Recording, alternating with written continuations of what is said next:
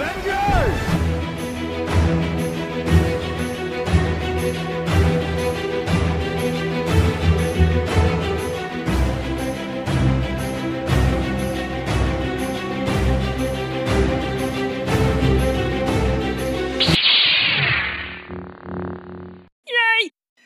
Welcome back to the Adventure Geeks podcast. This is Eric.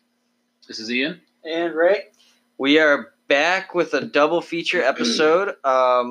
Right after Terrificon, we decided to do one of the greatest back-to-back movie marathons you could ask for. We ended up watching Infinity War back-to-back with Endgame, so we're going to talk about which one we liked better or what aspects of both we liked, and then we're going to get into what we think is going to happen with the MCU and what we want to happen in the MCU, and then we will dive into a local hike that will fit decently well with this. So I think we went to, obviously if you guys listened to the previous podcast, we went to a Jim Starlin panel about the life and deaths of Thanos, and that just really goaded me even more into wanting to watch Infinity War. Oh yeah, absolutely. What a guy, Thanos. Yeah, it was just like... Hey, I rooted for him. Talking to Starlin just really made me want to watch him even more, so really glad that we went through and did that. So yeah, we'll start off with Infinity War, what we liked. There's not much I disliked about both of these movies, so my negative is going to be very, very low on this. I think in general, though, if we're going to break it down real quick, with which we liked better. As a comic book movie, I have to say I liked Infinity War better because Infinity War, if you ever read a crossover comic, it's perfectly done and exemplified in Infinity War because you always have those different teams across the universe conjoining eventually to fight the one villain. However, if we look at Endgame as a movie in general, it's a lot better than Infinity War. I think if any superhero movie were to win Best Picture, it might have to be Endgame because it's a lot more than a superhero movie. Spider-Verse already won. Best Picture, though? It's animated. Oh, did it win Best Animated? Best Animated. No, Best Picture was was it Green Room? Was the one that won it last Oscar? I didn't either. I just knew it. Oscars, right? Yeah. I just knew that Viggo Mortensen was the star in that, one of the stars in that one. Oh, was that the one when he's driving the old man or something? Yeah, it had to do with racism. It was him and Morgan Freeman, right?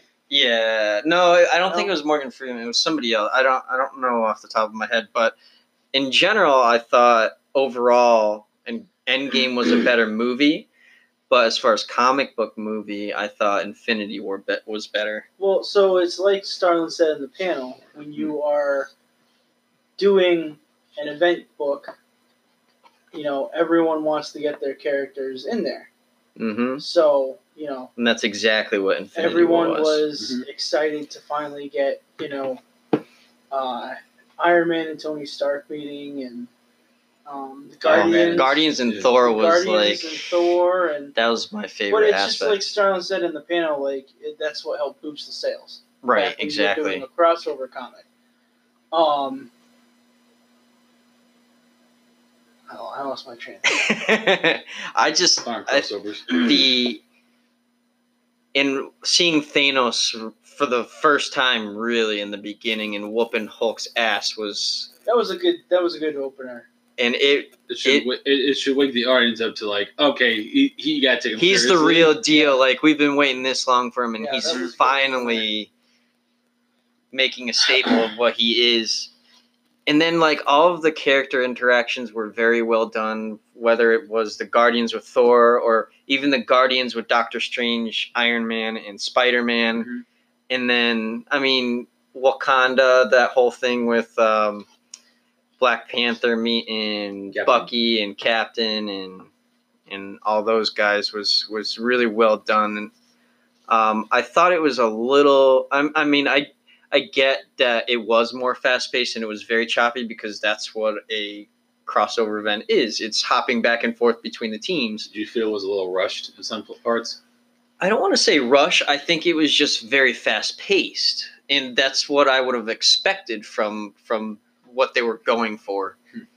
Yeah. I would have liked to make the one thing I will say that I wish I saw, and this is going to go to what we expect in the MCU in the future, because there were rumors about this, was I would have liked to have seen the decimation of Xandar to get the Power Stone, because you start the movie and he's already got the Power Stone. So like a tie-in comic that I heard rumors still? of when they're going to bring that into play, but Okay. I'm not gonna say that until we talk about the future of the MCU, because So- it is quite interesting as to what they're going for with it. But yeah, I think outside of horror movies, really, it was the first time I had ever seen the villain win.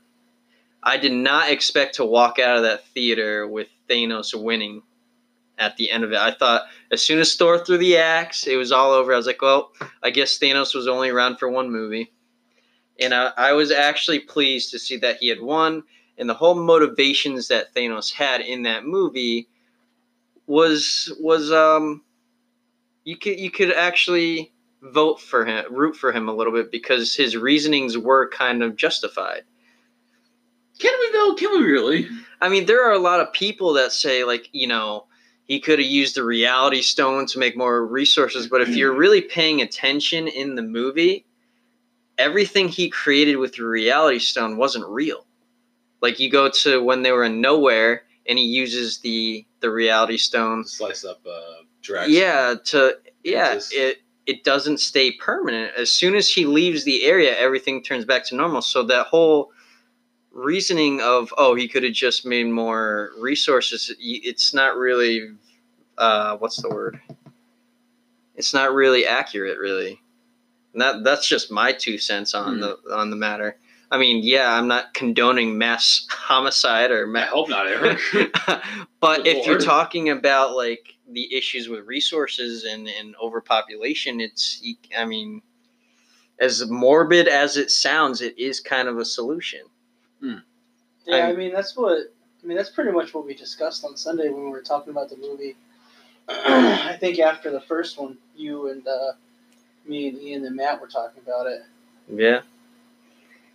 The genocide. Well, I know, but like if you look at today's world and how like overpopulation really is a problem, the only other solution you could make, and we're not there yet, is by trying to colonize another planet. And that's not really, you can't really do that yet because we don't have the technology, unless you want to try to make an underwater community. So we storm Area 51. We're not going to go there. We're not going to talk about that.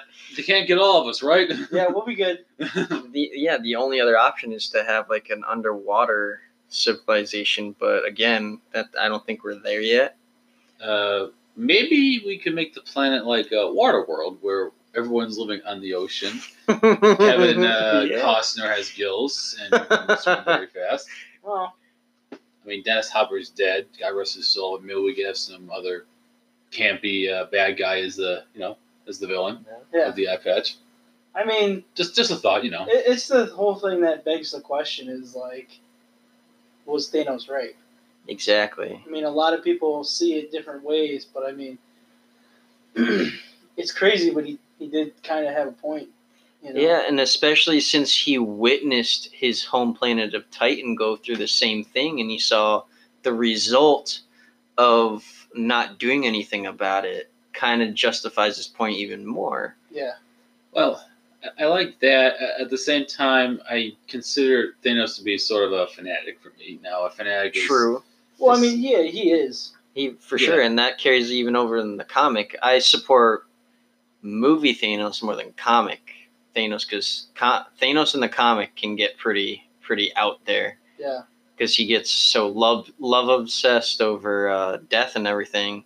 But even in, what was it, the Rebirth of Thanos graphic novel, the one that comes before the Infinity Gauntlet, and he's with Silver Surfer through all these planets, he actually brings up some of the stuff that they put into the movie about overpopulation and everything.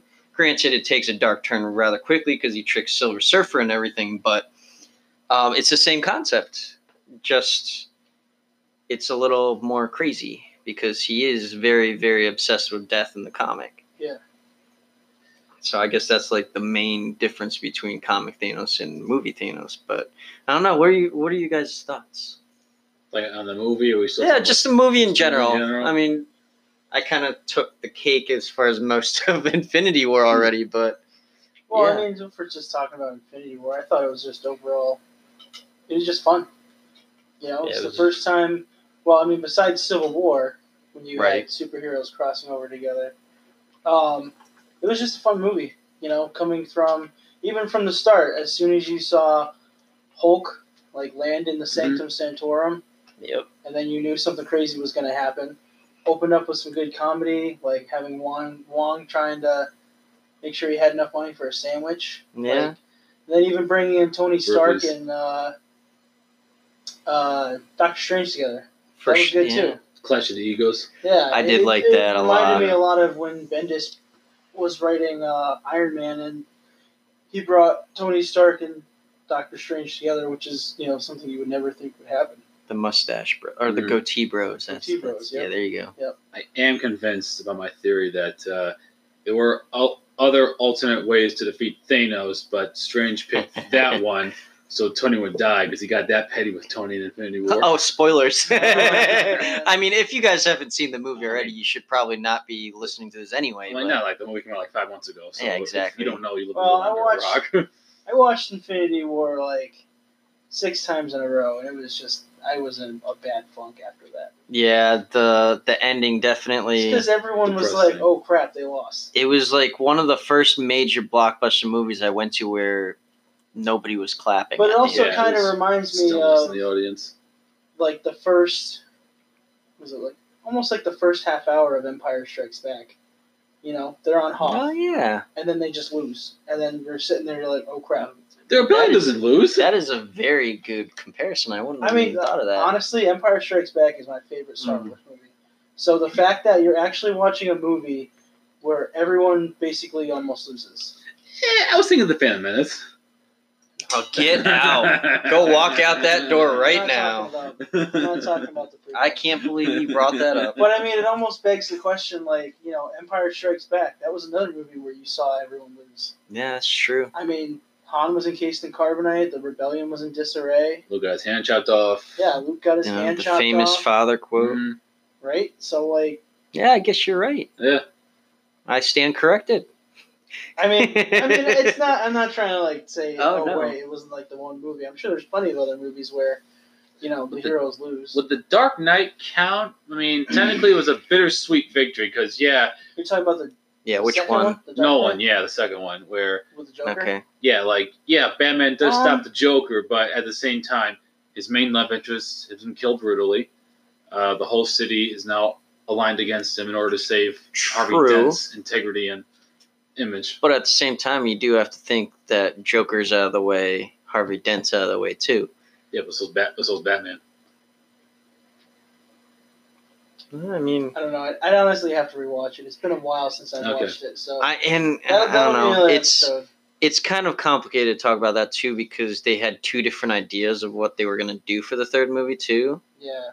And we can talk about that in a Batman episode. I know you're talking about that, so yeah, we can say that for later. Yeah, but I mean, like, it's just that whole fact that, oh crap, you're watching all of your heroes lose. Now what happens? Yeah, exactly. Yeah. How do they deal with the defeat? And that's where Endgame comes in. Well, I want to talk about Infinity War a little more, though. Yeah, I'm not done talking about Infinity War. I thought it opened up really good, even with the part where, I love Peter and Ned's interactions. Oh, yeah. So whenever they have that, like when they're on the bridge and he's like, Ned created a distraction, he's like, oh man, we're all gonna die. Is it really a distraction? It was just Ned being Ned. So, and then even like, I really like the Peter Parker and Tony.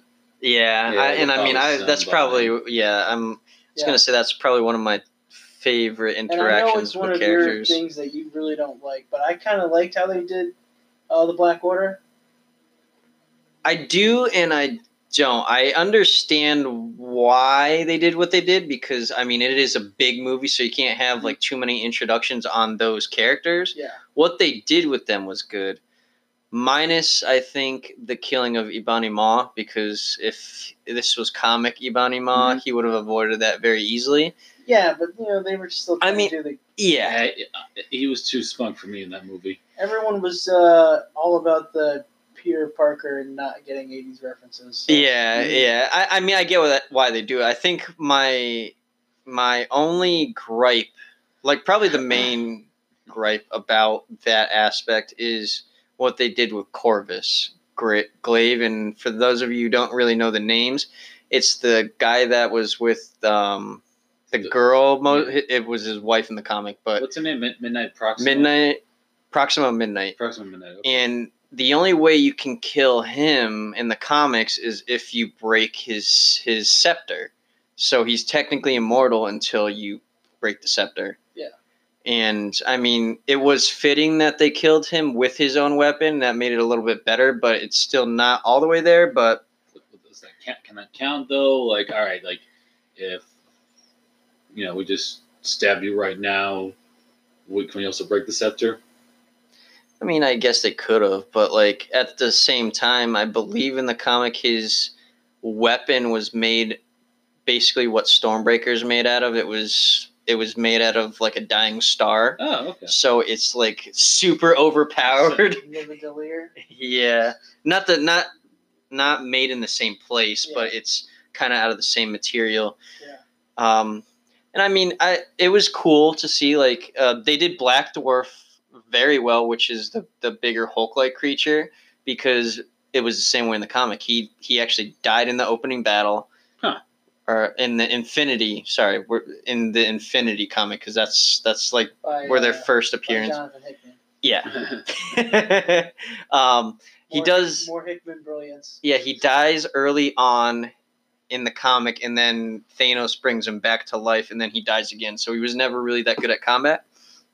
Only thing I wish they had done with him is have a one-on-one with the Hulk. I was really rooting for it. Yeah, but I like the fact that Hulk wouldn't come out. Yeah, it's part of their character arc, which was cool. It kind of like it really portrayed the fact that, oh crap, even the Hulk is scared. Right. So this is some serious. I did like that a lot. Serious business going down. And they kind of, sorry to cut you off, they kind of reversed it from the comic in the aspect that comic Thanos literally goes out of his way to avoid a fight with the Hulk. And now you reverse it where the Hulk is trying to avoid Thanos, like, which is cool. What Starlin said. Thanos was originally an Iron Man villain. Yep. Which I never knew that. Yeah. I didn't learn it until he said it either. It was pretty interesting. Was the Hulk scared, though? Because I've heard people say that he didn't come out because he was tired of saving Bruce Banner all the time. I don't know. I like to believe that he wasn't. That he was scared. Yeah, because, like, at the end of it all, like, if he was just like, oh, I'm tired of saving the day, well, if you don't save the day, Bruce Banner's going to die. Mm. So I kind of like it to make more sense that he was scared of Thanos, rather than just like, oh, Bruce Banner can do something for once. Yeah. Because then it would be the end of both of them. So you could probably make the debate for the other side, but that's what I think it is. I will say for Infinity, I do give it points for actually having Bruce, Mark Ruffalo be acting more as Bruce Banner, and that like actually having him do stuff. It was nice because it shows that all right, he's not just like the smart guy in the room. He actually can hold his own when he needs to. It also ties into Avengers and Age of Ultron when it was just basically Hulk was just smashing. Yeah. And now you're actually delving into the actual character of Bruce Banner. Yeah, and making him more complex. Mm-hmm. Yeah, how he is more complex. And that even gets more complex. Interesting. Mm-hmm. So I guess, of course, modern wonders of technology. So it says here that Jim Starlin conceived of Thanos during a college psychology class. Oh, that's just right up my alley. Smacks some nihilism.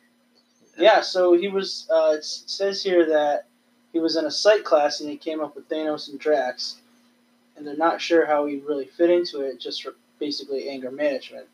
So he asked Roy Thomas at the time, who was the editor, if he could do an issue of Iron Man, and that's how you got Thanos. And then I do remember back with the panel too, he was discussing that he always did like the darker characters too. Yeah. I remember him saying specifically that, and that's what drew him to creating Thanos.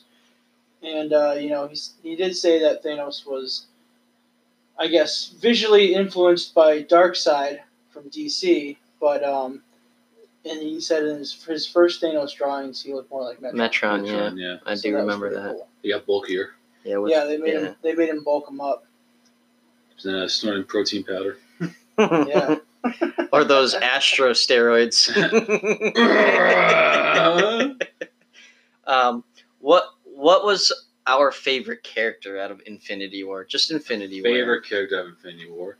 I mean, I'm gonna be kind of biased towards this one, but I mean, I know who Ray's gonna pick. Are you gonna say Thanos? Okay, how about favorite? How about favorite hero? Thanos? Favorite hero. How about that? Well, you can't even say favorite villain because it's just Thanos. Oh, okay, so we'll say favorite hero. So we'll leave Thanos out of it. I knew you were gonna say Thanos, so. No, you can go, Eric. I'd probably have to say Thor. I just love what they've done with Thor since Ragnarok. Ragnarok was fantastic. Yeah. And even like in the first cut, like nobody likes to talk about the Dark World because it wasn't really that good of a movie. But even going back to like Thor 1, where they really change his personality and they delved into the idea that he's just a man. Yeah. Like you make a god so realistic. Being worthy, you basically, and it's almost like if you took Superman and gave him no powers. Yep. Right. Yeah. Basically. Yeah, but he's still Clark Kent. Yeah. But now he doesn't know who he is because he's just Thor. And like how he's dealing with all these losses, and that even ties back into Endgame, which we'll talk about a little later. Thor had really good character development, I think. He was basically just broken down, beaten. Yep. And then he rose back up. Yeah, that's exactly why he's my favorite out of besides Thanos. Yeah. I thought you were gonna say because he's played by Chris Hemsworth.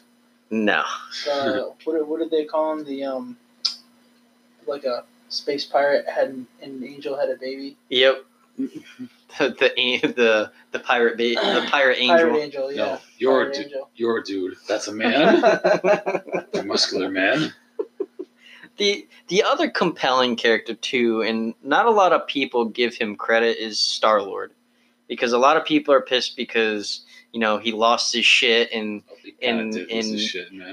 punched Thanos, and like if you think about it though, if you fell in love with somebody. Mm-hmm. Well, we were having this discussion when we were watching the movie. Yeah, and you all of a sudden find out that this MFer went and killed your love, and after he had already lost his mom, and he had to kill his father, and he lost his dad, that you would have some like built up emotion that needed to be let out. So while a lot of people give him crap, I was thinking, I was like, I probably would have done the same thing, because now he's literally taken everything away from me, minus Rocket and Groot.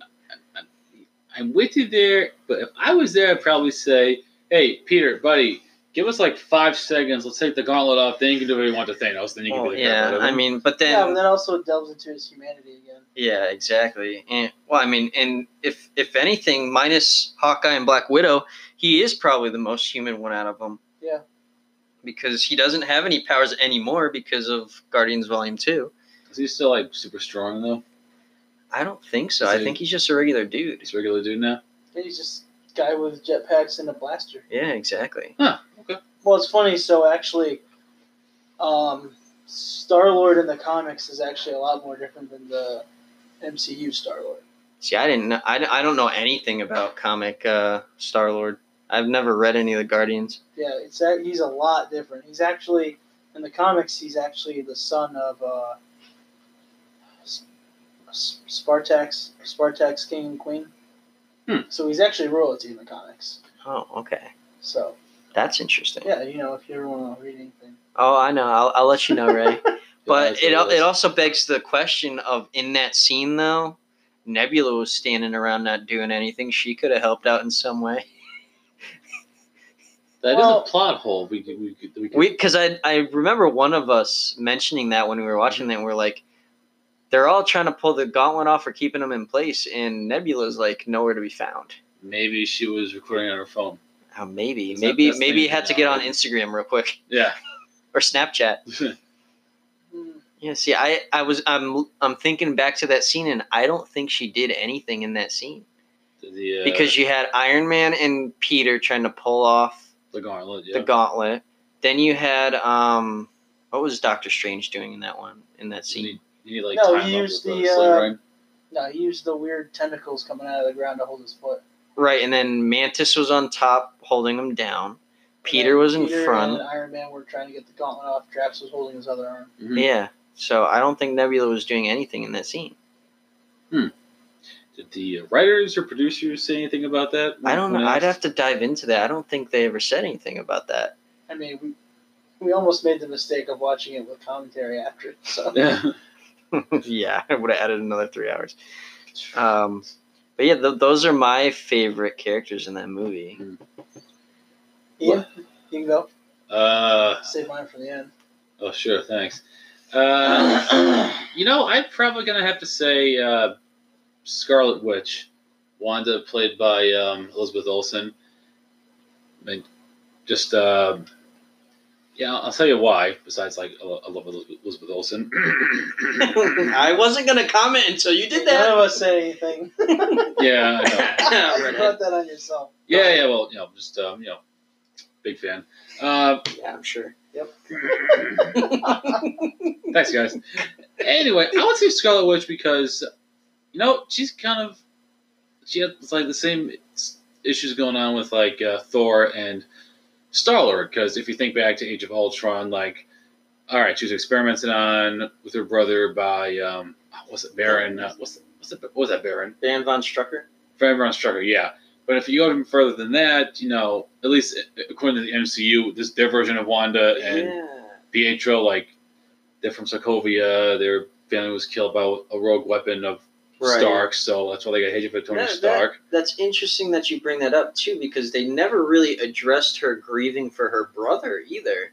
That's kind of one of those things that kind of fell through the cracks a little bit between movies. Yeah, I didn't see anything like that in Civil War. In Civil War, she was kind of on house arrest. I think Civil War, they were trying to have her focus on her powers and how to control them. Yeah. I mean, Civil War really just kind of delved into the fact that she was scared of herself. Right. Yeah, it's a good way of putting it. I think Scarlet Witch just overall is just a good character in general. I did like her better in Endgame, but that's a whole different... We'll talk about that in a little bit. But, she has a lot of good qualities, I would say, back when she was introduced in the comics. Definitely MCU Scarlet Witch is much different than the comic Scarlet Witch. Yes, absolutely.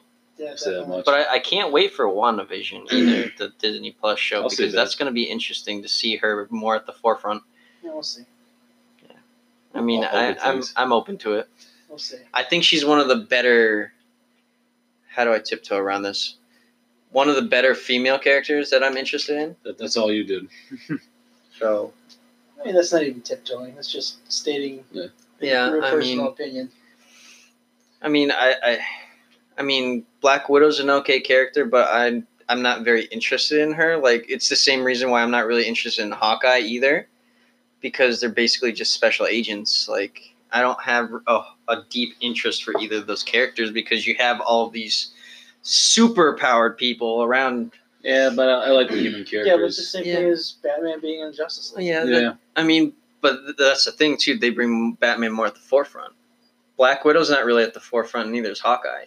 Hawkeye, you can make the argument for Endgame. He's a little bit. Hawkeye is a better father than Bruce Wayne can ever be.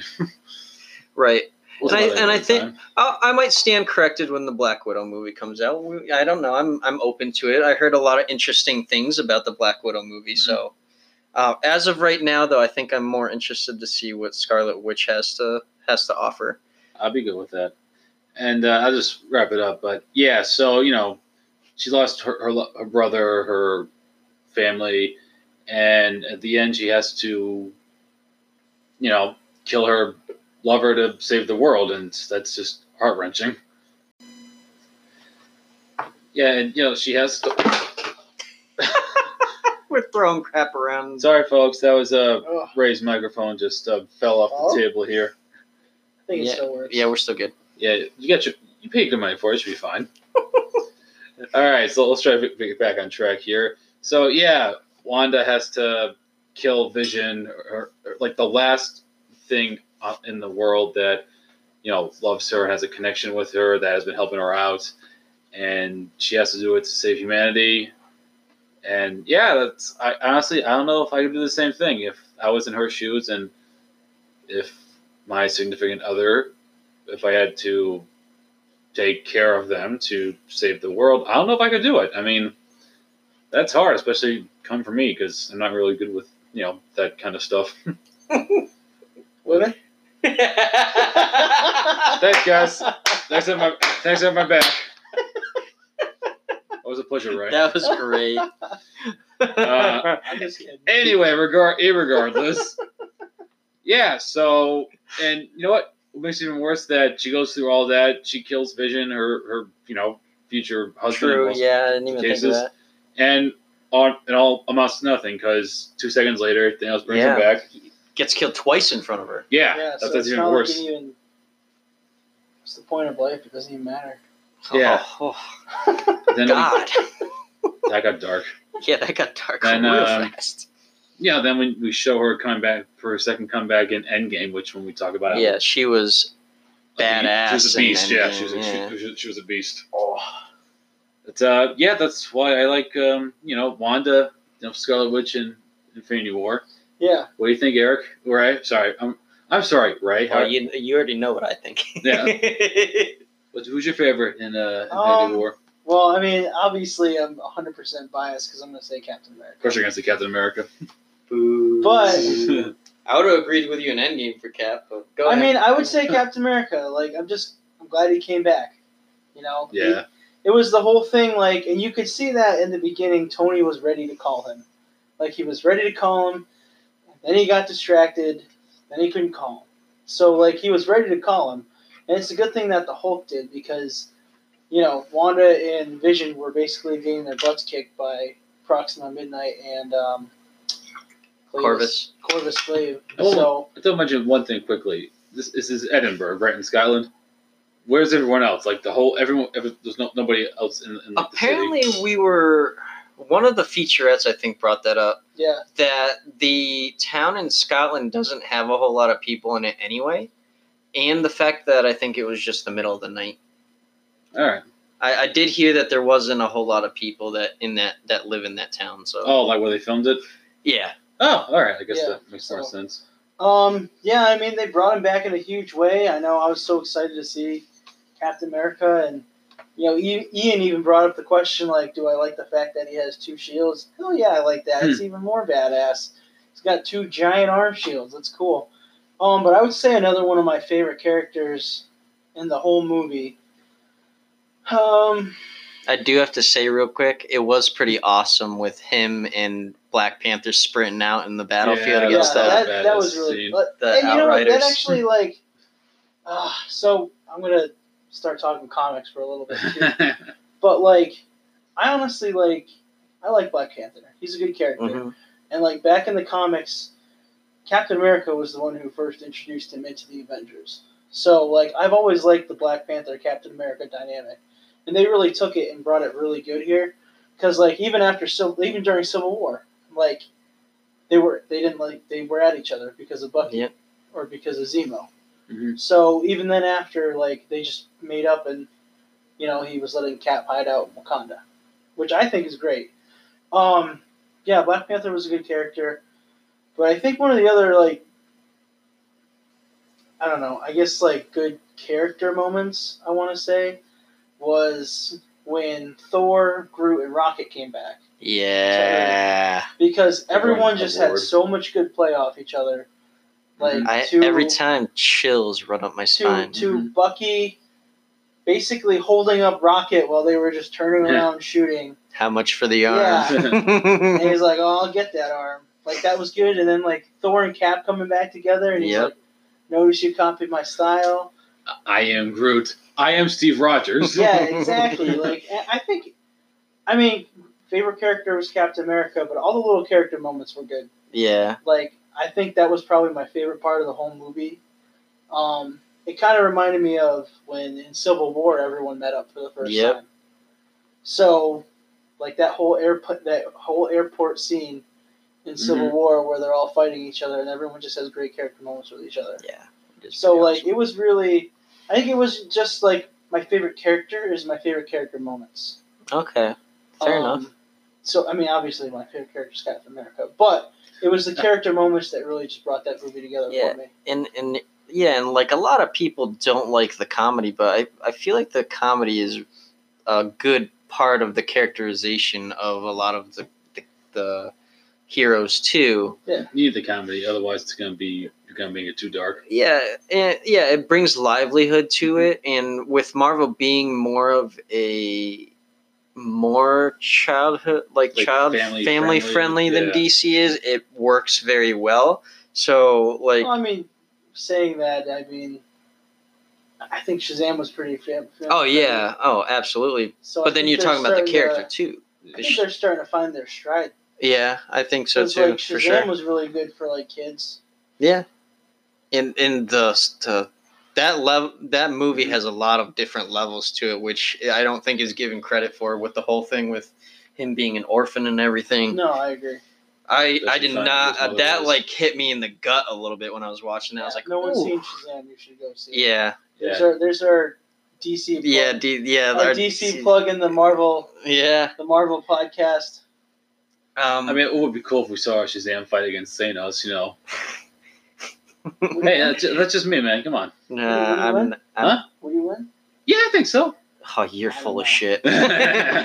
Speaking of dark, let's bring it around to Endgame, starting off on one of the most depressing moments in There's a few in the MCU. In that one, yeah.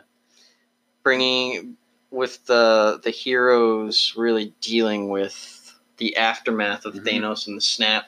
Or, I'm sorry if we're going far from home, it's the blip. I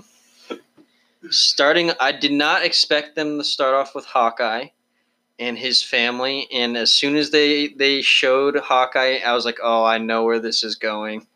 I like that. Yeah, I thought it was good. I thought it was very well done. I wasn't expecting it, but it was very well done. Okay, so it's that kind of movie. Yeah, so if you guys are listening and you watched the movie, there was actually something I didn't notice when we were watching it the other day, was when they're all standing there and the screen's showing who left, none of us knew that Agent 13 was gone. Yeah, that's right. We caught that because we had to. I actually rewound it because I was like, I wonder who they're showing. So we didn't realize that Agent 13 was blipped. And I didn't know Selvig got blipped either. Yes, Selvig from Thor. Yeah, Selvig got blipped. So it was pretty interesting to see who actually got blipped. I'm sure if you scour around online, you could probably find a list of who got blipped. And I think the beauty of this movie too is not only the heroes dealing with the fact that they lost for the first time. Well, not for the first time, but a first major loss. Is the big one. It was a really cool idea of like a post-apocalyptic Marvel universe, which like the only time I ever saw that was like comics like Old Man Logan and Marvel Zombies and Spider-Man Reign. Yeah, Spider-Man Reign. Was that one by Peter David and Ariel Olivetti? I think it was like Avengers, either The Last Story or The Last Stand. I haven't read it, but it was very cool the way they did it, and they even like threw in the tidbit where, I think it was Cap. It was Cap that came back to the meeting and was like, oh yeah, like I could see pods of whales in the Hudson River and everything, and the vegetation was growing again. So, we were talking about this earlier, but it almost begs the question, like, was Thanos right? I mean, he got rid of half of civilization, and pollution was down. Vegetation was regrowing. All the marine life was coming back into the bay and the Hudson. So, like, you have to think though that if you wanted to be continuous, you got to snap people every generation when the population gets too big again. Yeah, I would have liked to have seen, because we can go into that too when they brought everybody back, because it was a 5-year gap, so there could have been a lot of people that had kids in that time frame. But I kind of wanted to see them go into how like civilization around them was getting along with it. Like, I know it's supposed to be about the Avengers, but they really kind of focused on. Yeah. Well, you can almost see that because when Ant-Man was brought back, true, you saw him walking around in that town, and there was just nobody, garbage everywhere. Houses were in disarray. Yeah, parked cars everywhere.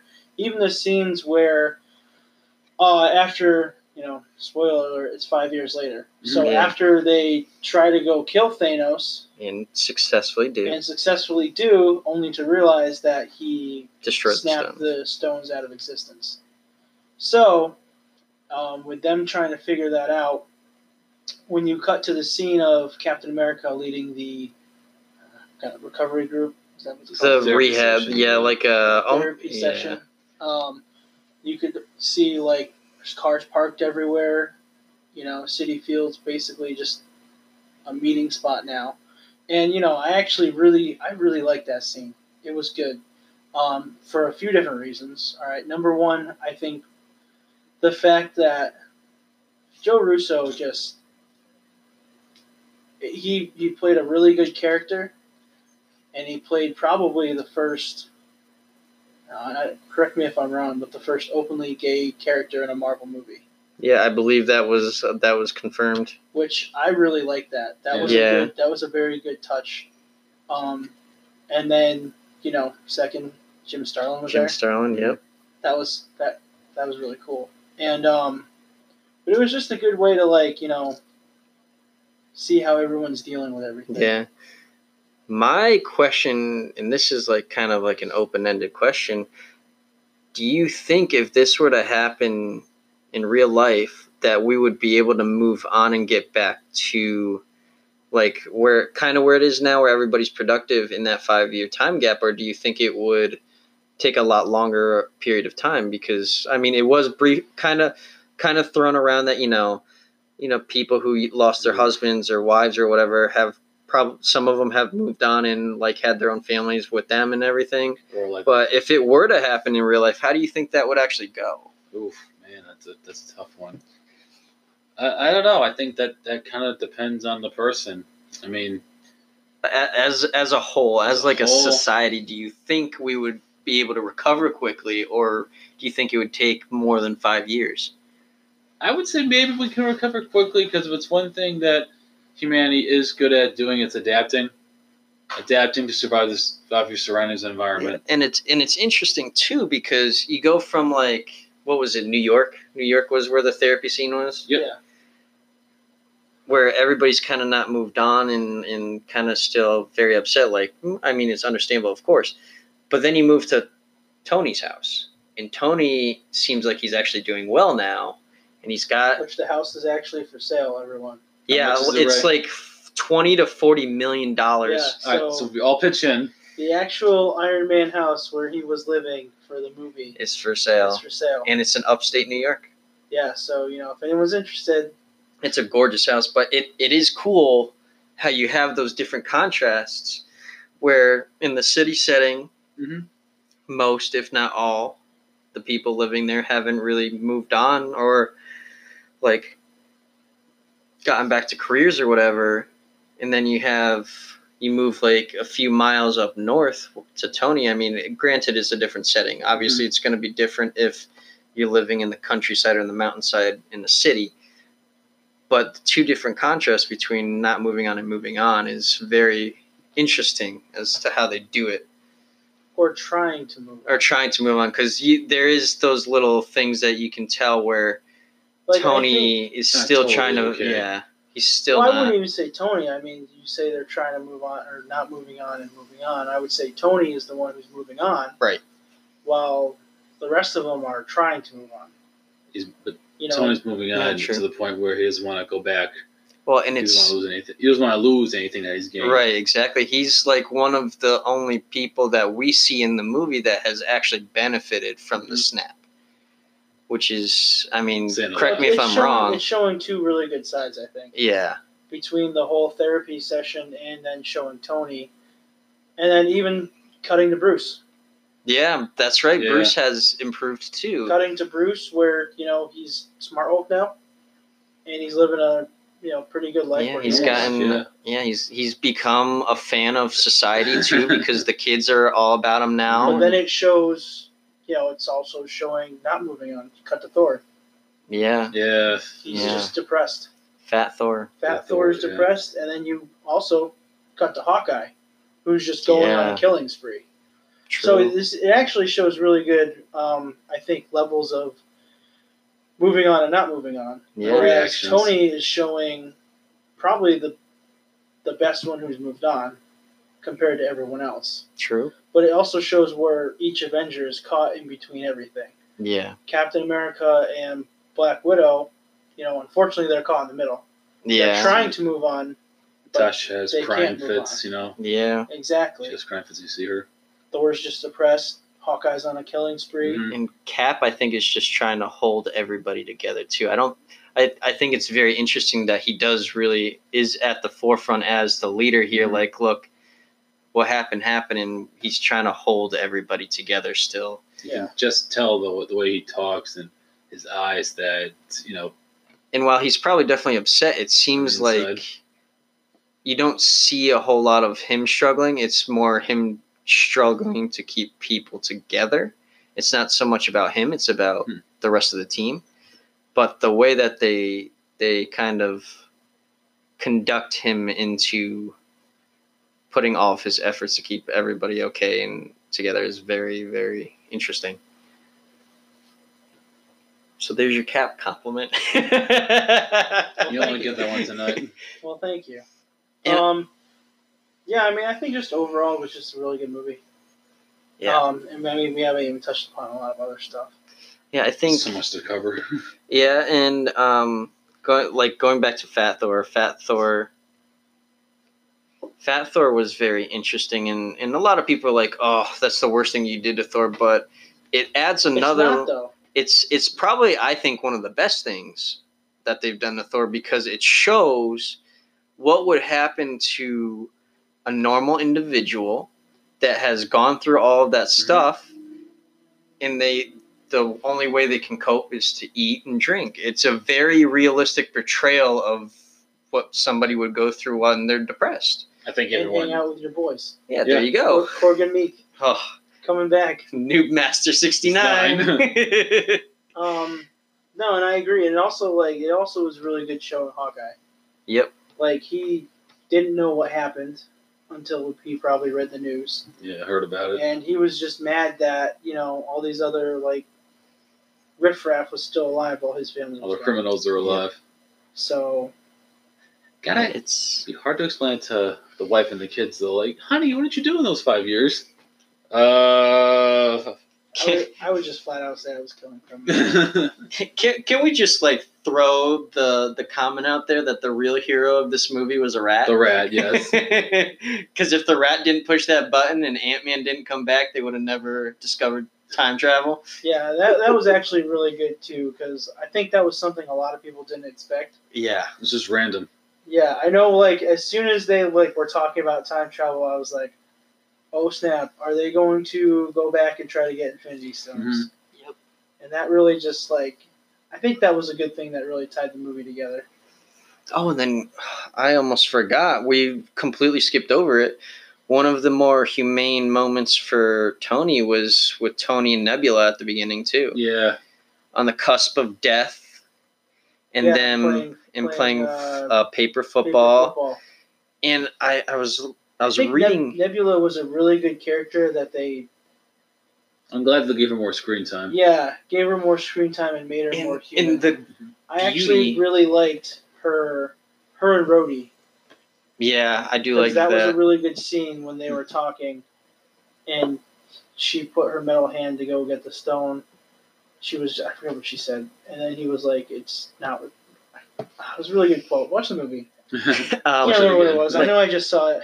But even going to that paper football thing, if you look at it deeply, you'll notice that Tony kind of lets her win at paper football. And if you look at it, it's the first time she's ever won. because she was always getting beat down by Gamora all the time, and Thanos treated her like shit, like Thanos does. Tony was a much better father figure than Thanos. But it was a very cool dynamic and it just kind of hits home a little bit that it was the first time that she won. Yeah. And I was like, holy crap, like that's real right there for her character. That's deep. I mean, then let's not forget Tony and his daughter. Yes. Which is like, if I ever have a daughter, I want it to be exactly like Morgan Stark. that was just a really cute moment. She was adorable. When she came out with the helmet on, and I thought the whole shit line was hilarious. When I first saw Endgame, I thought it was gonna be a dog that came out because it looked like almost like a doghouse that she was gonna come out of. And then I was like, oh, he has a daughter. I was like, oh, I should have probably paid attention more. And I'm like, all right, it makes more sense that he would have a daughter over a dog. But she is adorable. I hope they keep her around. I did hear recently that the actress who plays Morgan Stark got another role for something. Didn't you say it was His Dark Materials? Yes, No, that was the girl from Logan. Oh, okay. The girl who played Laura. Oh, what's her name? And that kind of goes back to the girl who played young Gamora in Infinity War went on to go on Dancing with the Stars too. So she even got another role playing in something relatively big. So Eric, when do you go on Dancing with the Stars? I'll never go on Dancing with the Stars. Bear with me though. I am gonna look up to see what role that Morgan Stark actually got. So if anybody else wants to start talking, I'll get back to that. Let's see. Ray, besides those, what was your favorite part of Endgame? What was your favorite that stuck out for you? Well, I mean, I really liked the part when they went back in time because it showed a lot of the cool Marvel history. Like, as soon as you saw them go back the first time and it said cut, you just see big giant letters saying New York. Yeah. Mm-hmm. I was like, oh crap, that's really cool. So that was really cool that they did the whole jump back in time thing. I love their concept of time travel too, because it does kind of work better than, like, I hate to say it, but better than Back to the Future. Time travel is extremely complicated, which it's all in theory. And also, it introduces the multiverse because multiple timelines can alter into different. And they just had like so many good like characters come back. Rene Russo, Robert Redford, Kevin Feige was in there. Mm-hmm. It's like a giant family reunion. Yeah, basically. Michael Douglas, Michelle Pfeiffer, like who's the actress that played the ancient one? Tilda Swinton. Yeah, I liked her 5-minute convo with the Hulk and how they actually solved it through talking and conversing instead of fighting. Yeah, having Tilda Swinton back was pretty cool too. Yeah. It was just really cool how they brought back a lot of old characters that you weren't ready for. I mean, even going back to Agent Sitwell and Frank Grillo. Yep. That was really cool. Yeah, that was awesome. I was really hoping they were going to do another elevator fight scene. And really quick, the girl who played Morgan Stark, Lexi Rabe, was also in Godzilla: King of the Monsters. Nice. She was young. She was young Madison Russell. Oh, so she was young 11. Basically, yeah. So she was in the opening couple scenes. I was just too excited for the monsters. The battle royale. I didn't care about any of the human moments. But it was just an interesting tidbit that maybe Endgame kind of is gonna excel her a little bit. Nice. I did like the time travel. It did bring. I mean, it did bring some action, but it did bring in more levels to Tony's character. And Cap's character, I mean, as soon as I saw Cap duck into the office and saw Peggy Carter on the door, I was like, oh. The feels. Yeah.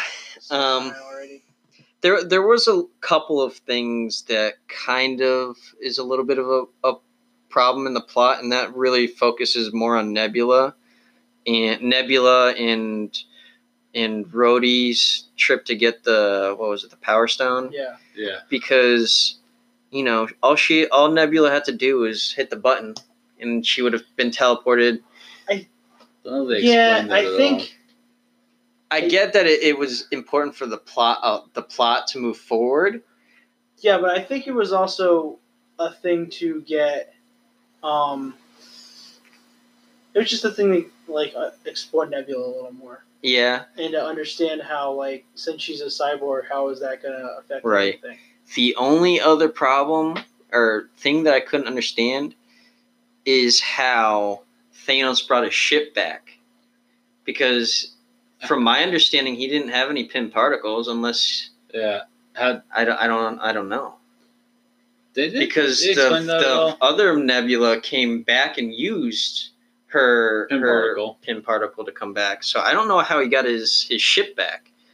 Unless they try to find a re-engineering way to use the portal to send somebody through. I don't know. Maybe. I have no idea how that was one of the when Evil Nebula come back, did she run to the left? Well, wait, that doesn't make any sense either because there's no more pin particles after. Originally I thought the good Nebula shooting the bad one was a problem, but then the past and multiverse. The multiverse thing comes in and kind of fills that out. I just want a giant poster of Back to the Future where it's the van, and instead of Marty McFly, it's an Ant-Man with his watch out, that'd be my thing. There's just so many things about this movie. One quick tidbit before we try to move into our next segment: the sword that Thanos uses is actually a throwback to the Thanos copter. They did come back and say that was a homage to the Thanos copter, and I thought that was just brilliant. Yeah, that was pretty good. I'm really glad that Jim Starlin told us that in the panel. And going back to even that scene, I think that fight scene with the original three was up there for me for favorite battles, because seeing the original three go at it was awesome. It's one thing to see all of the Avengers tackling Thanos, but to see a smaller team of the original three fight the biggest, baddest villain they've had so far, it was just so cool. Yeah, and then as soon as everything else started, that battle was really good too. But you could see the combos between Cap and Thor, or Cap and Iron Man of course. It reminded me a lot of Ultimate Alliance. Yeah, and all the combos you Thor did look like an actual Norse god. Yeah, he did with the bearded braids and everything. They weren't dreads, they weren't models like we see on TV. Oh yeah, it was great. And this kind of brings me back to again favorite character of Endgame. Ooh, wow. And this one, honestly, for me, will not be Thanos, because I kind of didn't. I mean, I understand why they did it, but I kind of didn't like that his reasoning now is just to start from scratch and kill everybody. Yeah. Sorry, I was busy yawning. Yeah, no. I'm sorry, I'm boring you, Ray. He's very boring to talk to. I know, I can drone on and on and on. I get it, but that's what we're here to do, right? Yeah, bore our audience. I'm gonna have to say, it's tough not to say Iron Man, but it might have to be Iron Man or Thor for me. I can see why. And it's just going back to Thor and how he's dealing with things, and really humanizing a god. I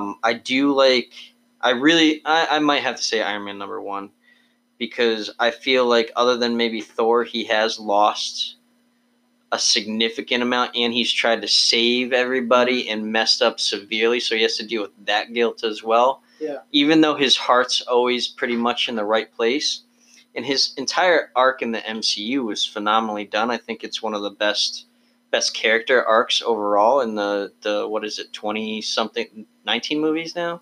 19 or 20 movies. And it doesn't even go to that either. It's just the fact that you start with such a selfish, know-it-all type person to being a selfless individual and really trying his hardest to put everyone else before him. Mm-hmm. And I mean, you can even track it back to the first Avengers, where he tries to sacrifice himself at the end to prevent the nuke from going off. Yeah, he always does that.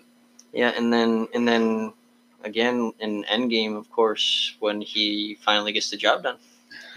And then for him, like, I think the thing that sets him above everybody else for me is the fact that he finally has what he wants and what he's settled in as. And even then, he goes ahead and sacrifices himself just so everybody else can live. Yeah. I think that's like the biggest portrayal of selflessness that you could ever ask of. I mean, maybe it's a little selfish because of his family or whatnot, but the fact that he now has, in the beginning of Endgame, everything he ever wanted, and now he just gives it up. And originally he wasn't going to, and then they bring up time travel, and he had to come up with something because that little nudge at the back of his mind, you can tell. So I think. Well, I mean, harkens back to Star Trek II, Wrath of Khan. Needs of the many outweigh the needs of the few. Exactly. Long and prosper. Yeah. So I mean, sacrificing oneself to save everyone else, he knew what he had to do. Yeah. But that's the question though. In this room, do you think we can all do the same thing? Oh yeah, I totally could. Okay, right, sure, I believe you. I would totally sacrifice myself. Yeah, if I knew how many lives are on the line, yeah, I'd probably do it. I'm just saying, like, everyone says the same thing, like, oh, I'm like the hero, I can save the day. Like, we say that, I say that, but I would totally do it. I wouldn't even think about it. I'm just like, no one ever knows until you're actually put in that situation. Yeah, true. That's a fair point, but yeah, if just thinking about it right now, I'd say I could do it. Okay. I'm not even thinking about it. I just do it. Okay. Guys. I have that much hero blood in me. Okay, Cap. Yeah. All right. So going to what your favorite character was. My favorite character. In Endgame. And it's going to be another tie because I probably would say for Endgame, it's a toss-up between Hawkeye and Nebula. Okay. Fair. I would say Hawkeye because at the beginning, like, his whole world is devastated. His family's gone. His family got blipped away. He's on his own. He did a lot of bad things.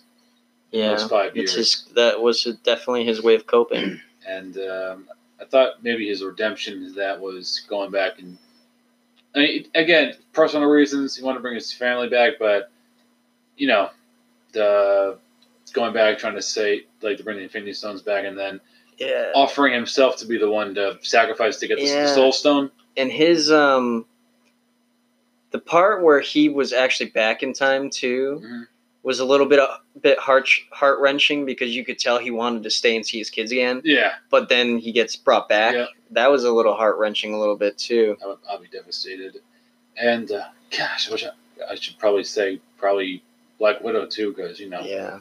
To me it's all about like self-sacrifice. Like let me save my family. Yeah, and go back to yours. It was very well done how they portrayed her character as like her family was the Avengers. Yeah. She was the heart of the Avengers. And I think that's really downplayed and underutilized.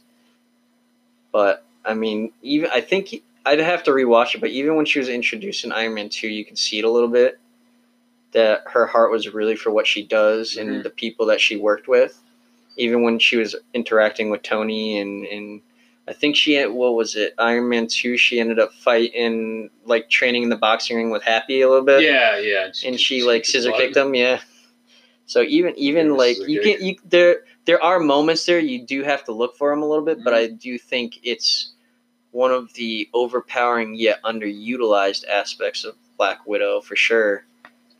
It's very true. And probably my last toss-up would be Nebula, just because her big introduction in the first Guardians, she's the bad guy to right hand to Thanos, and then over the course of a few movies, she's kind of made this gradual turn to she had anti-hero. Yeah, she does have a good transformative arc. Yeah. Yeah, even in Guardians too. At first she wanted to betray everyone, and then all of a sudden she became, part of the team. Yeah, and then she has cute moments with like Tony. Yep. And Rocket. I love her dynamic with Rocket too. Yeah, like when they land on Earth. Yeah. And Rocket and her are just holding hands. They don't say anything, yeah. Yeah, Rocket's my favorite Guardian, but I have to go on about that in another episode because I could go on. Those are my toss-ups there, Ray. How about you? What do you got? Oh man. I mean, quick side note though, so you have a little more time to think. Scarlet Witch finally reaching her potential in this movie. Yes. With her powers, and the directors came out and said that if Thanos hadn't fired upon his own troops, that Scarlet Witch could have killed him.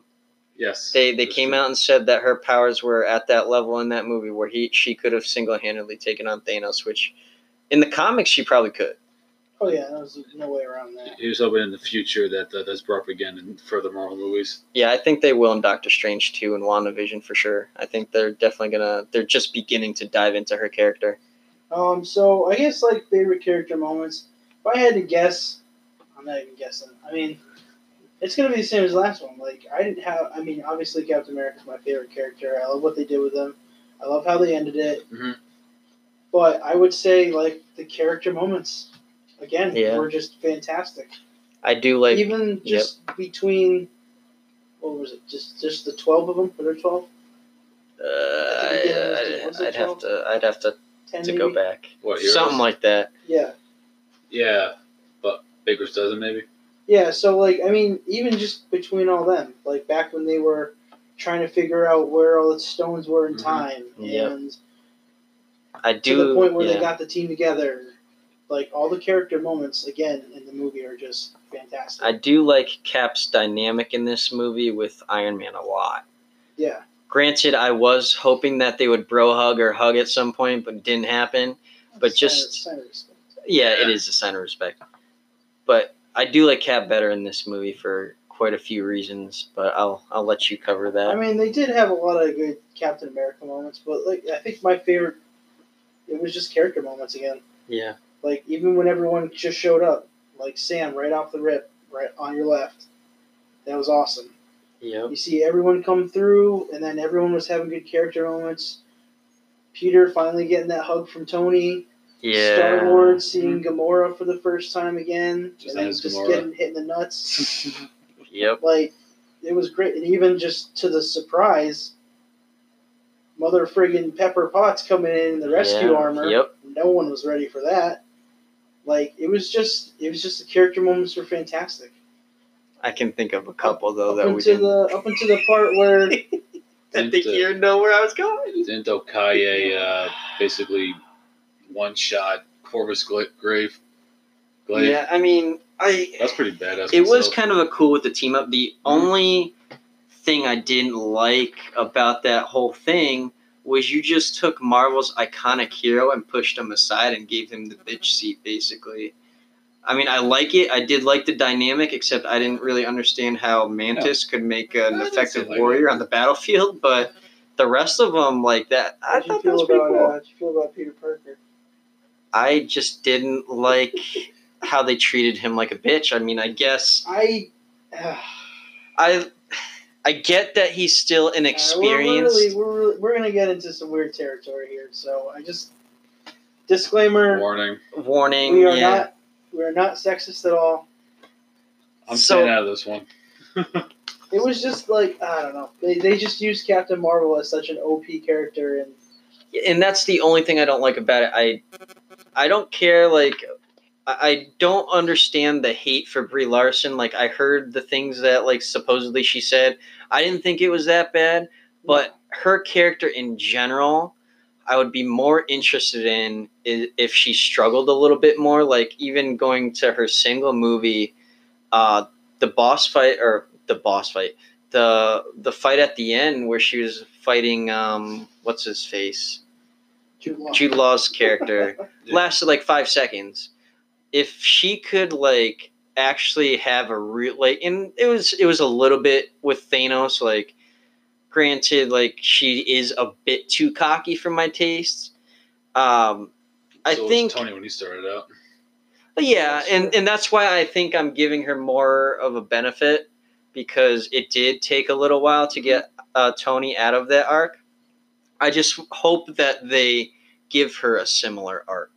Yeah, is what I'm saying. I don't have any problem with her character. I think she's just she makes things look too easily, and one thing I had a little bit of a gripe with was a lot of people are making her iconic in that battle because she blew up a ship.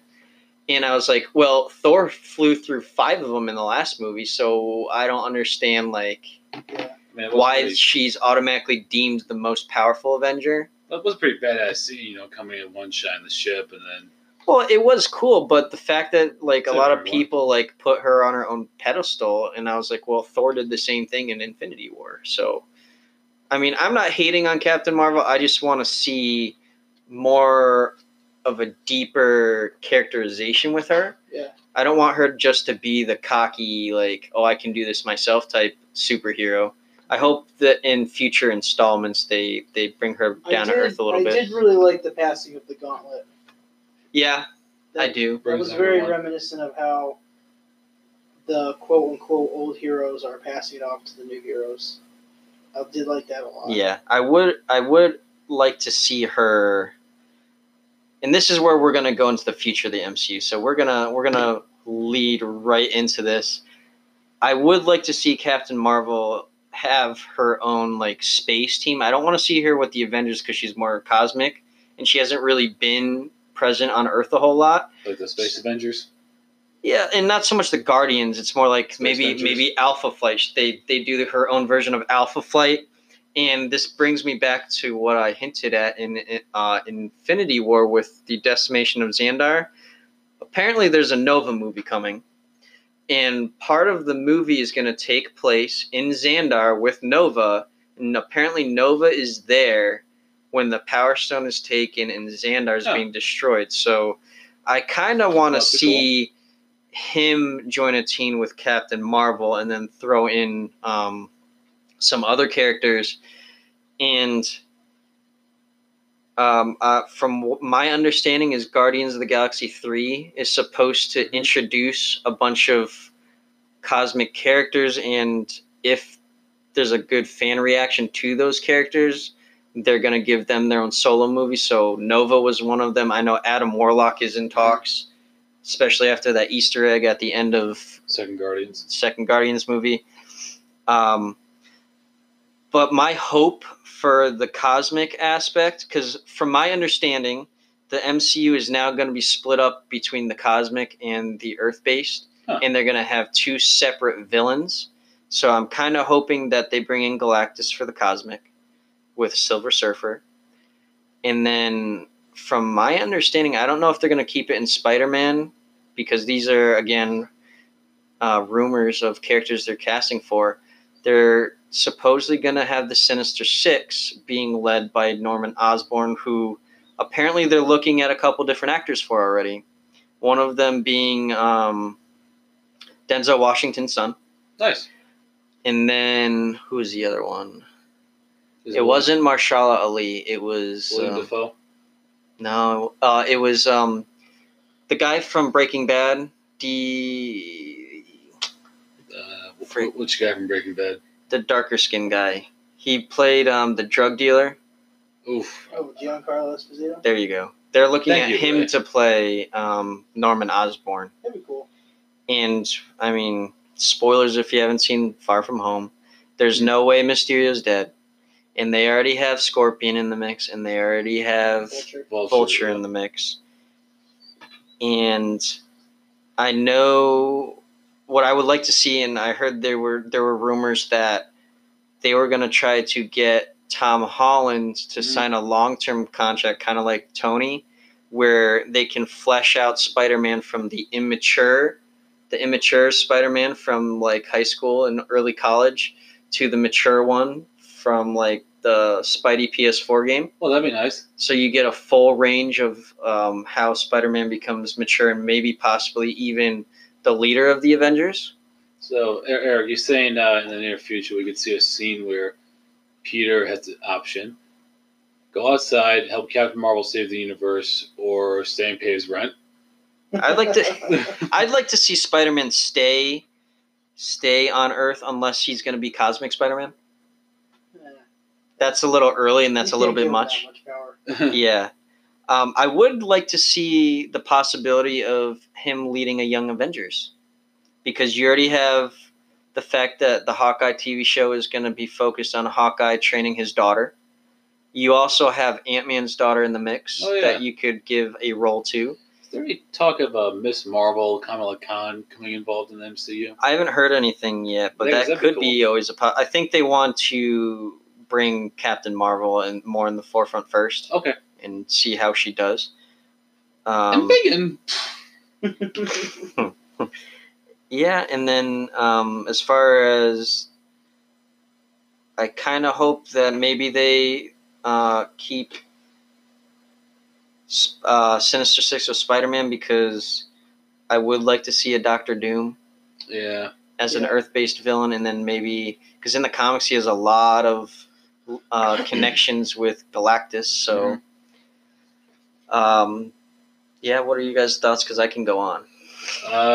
Right. Thanks, Eric. It's a lot of thunder there. I did a lot of research on the future. I know you did a lot of fan theories, a lot of rumors that were bouncing around. I know, Mister. I did a lot of research. I did. That's like my mind, like not mindless stuff, but that's what I like to look into. All right. So just very quickly for me, I think for the future, I would say they might delve into the multiverse, especially if what thing we're doing with Doctor Strange is going to go into, because that's the only way I can see them bringing in, like X-Men, Galactus, Alpha Flight, the DC universe. Oh God, you're not going to let that go, are you? Never. But yeah, I think if they can go in that direction, we can get some more, especially now since Disney owns everything. Yep. Yeah.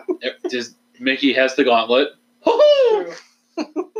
Very much so. Since he has the gauntlet, he might as well open all the comic realms up to the MCU and let them run with it. So I think if they can do that, bring the multiverse in, get some bigger, better villains out there, get some bigger, better superheroes in. And I mean, cool my thought is too that the only villain that could really outdo Thanos is Galactus and Doctor Doom. Yeah, because I don't know if anyone else.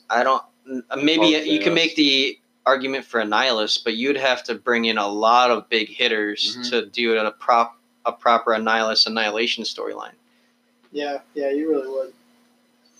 So how about you, Ray? What do you think they're going with? Well, I mean, looking at the next, I guess, Phase 4 slate, I mean, I'm excited for all the TV stuff.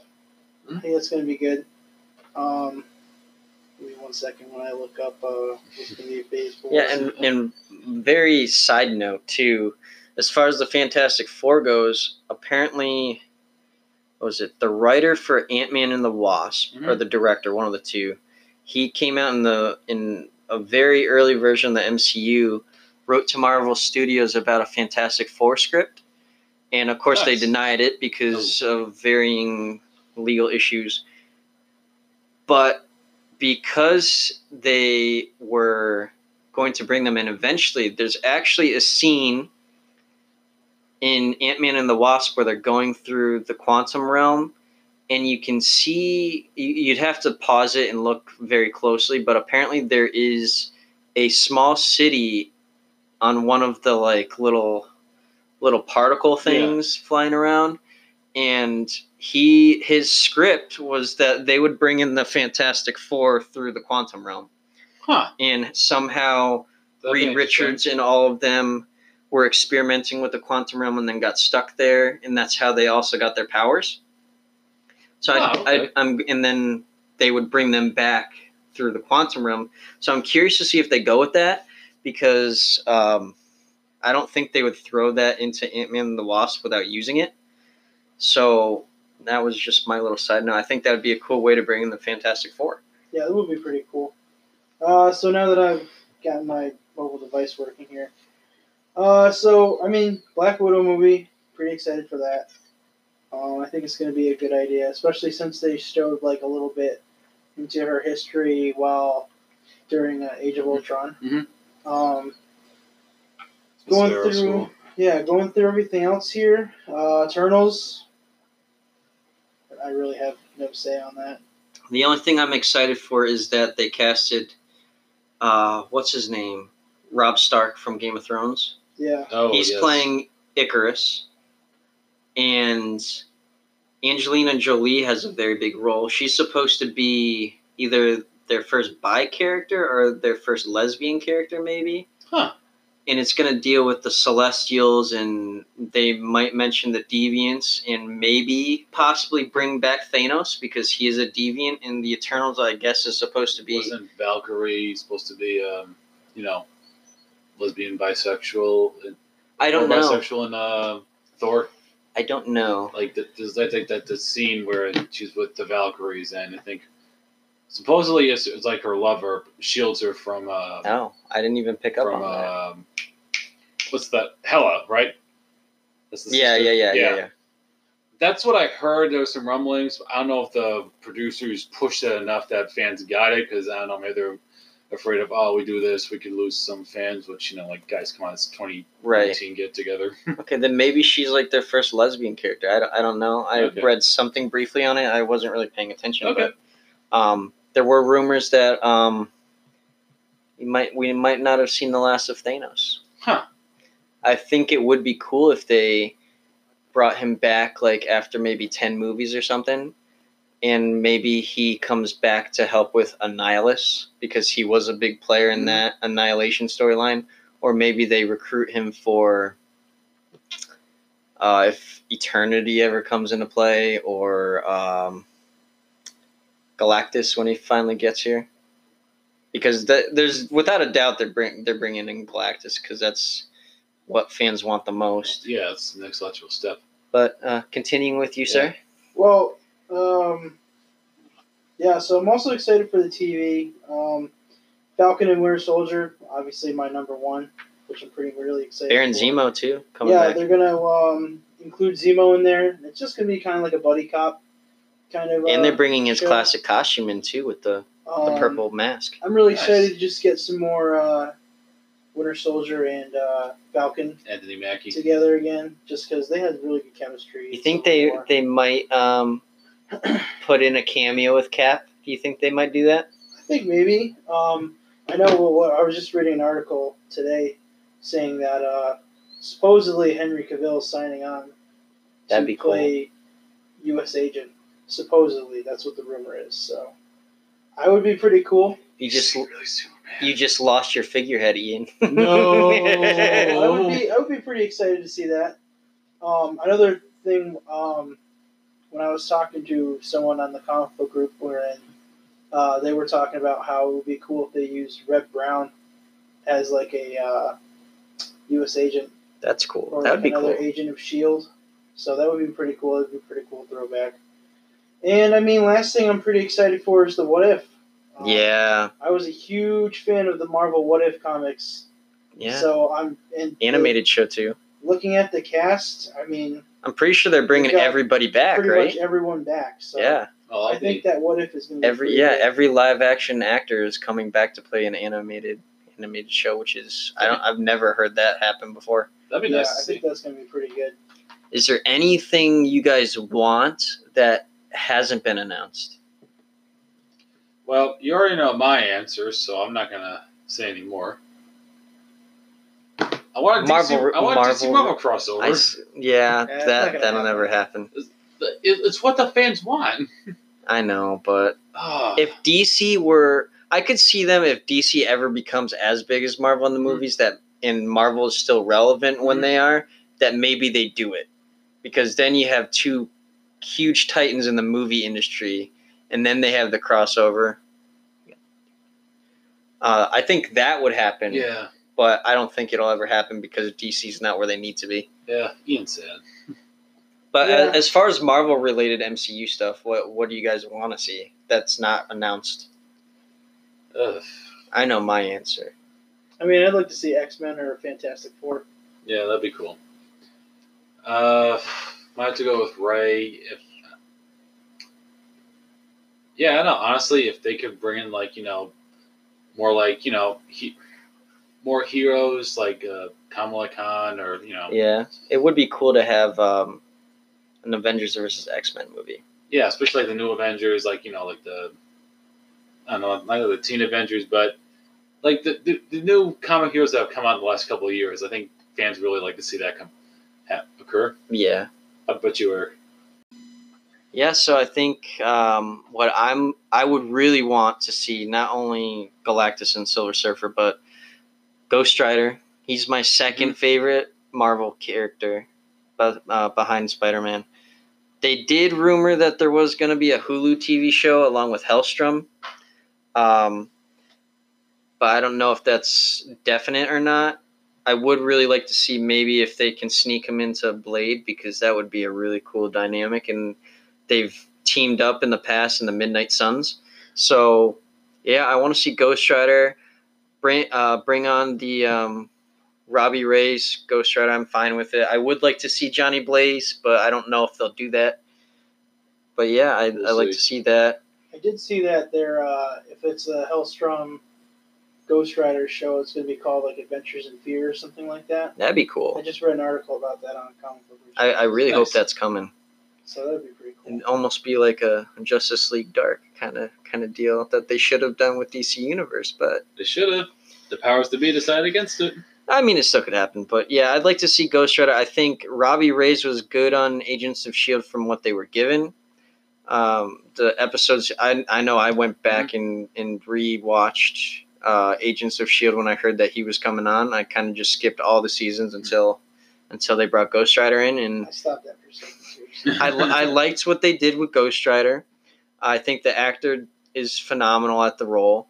I just don't like, the only thing about his character I don't like is the car. I prefer to see the motorcycle. Yeah. But he's a badass character. I hope they do dark things with him. I heard the Hulu show, if it comes about, it's supposed to be darker. It's supposed to not have any connection to Agents of S.H.I.E.L.D. I'll be. But it's going to be the same actor. So I don't know how they're going to do that. Maybe it's going to be a prequel to Agents of S.H.I.E.L.D. That'd be cool. I know nothing of Hellstrom, so I can't even comment on that. But yeah, that's what I would want to see. If they could do that, that'd be great. If not, I'll be disappointed and have to live with the fact that my second favorite character was Nicolas Cage. And then just to wrap things up real quick, got to bring it to our wonderful quote at the end of the day, and that comes from Howard Stark and / Tony Stark, and from Endgame, and goes, "No amount of money could buy a second of time." So it doesn't matter how much money you spend on someone; it's all about the quality of time, and not so much about the quantity. More about the quality of time with the individual you want to spend your time with. And I know it's wonderfully quality time when I'm podcasting with you guys. So it is really good. Yeah. So I hope you all continue listening. Give us feedback. We're always looking to learn. We're very new at this. Leave your comments. We're on iTunes now, so give us a like, give us a rating. Even if it's a 1-star, at least we know if we're good or bad. Yeah. The cool thing with, I don't know if it was the app or if it was iTunes, but we can find out where you guys are listening from. So yeah, that's cool for too. For example, shout out to my friend Mike, who is stationed in Guam. Found out that someone from Guam was listening to us. So yeah, and thanks, then there's some people from the UK even, which I didn't even think we'd reach outside of Connecticut. So it's awesome. My friend Rebecca lives in Ireland. Shout out to her. Thank you for listening. So spread the word. Yeah, keep letting us know how we're doing. We'd be more than happy to have people on the show. Mm-hmm. Give us suggestions of what you want to hear about, and talk to us on social media. We'll gladly have a discussion with you guys about different stuff on Facebook or Instagram or what have you, or even our website, which I will post again. Yeah. We're working on that. Yeah, you can find me on Instagram mostly, letter E, letter Z, Spidey8. You can find me at the letter S, the letter U, LLY at 1918. It's Sully 1918. At Sully 1918. There's no at in between the name and the number, Ian. You sure? I'm positive we looked at this the last time. It's been a long day. You don't think I know my Instagram account? We went over this last time. It's at Sully 1918. That's Ian's. Don't be mean to me. Stop yelling at me. At Capray Flash. That's me on Instagram, on Twitter at Clark Ray Kent, and just look us up on Facebook. Yeah, we have the Adventure Geek Facebook page. We have our website, which I'll post on the Facebook page. And then our Instagram is The Adventure Geeks 727. Thanks a lot, guys. Thanks for listening. Thank you very much for Good night, listening. guys. Quick little thing, guys. Forgot to mention that I will be doing the nature section in a different mini episode, so stay tuned for that. I'll be talking about Sleeping Giant in Connecticut, near the New Haven area. I'll talk about a couple hikes. We did run out of time for this episode, so it will come in a separate special episode for just nature. So stay tuned.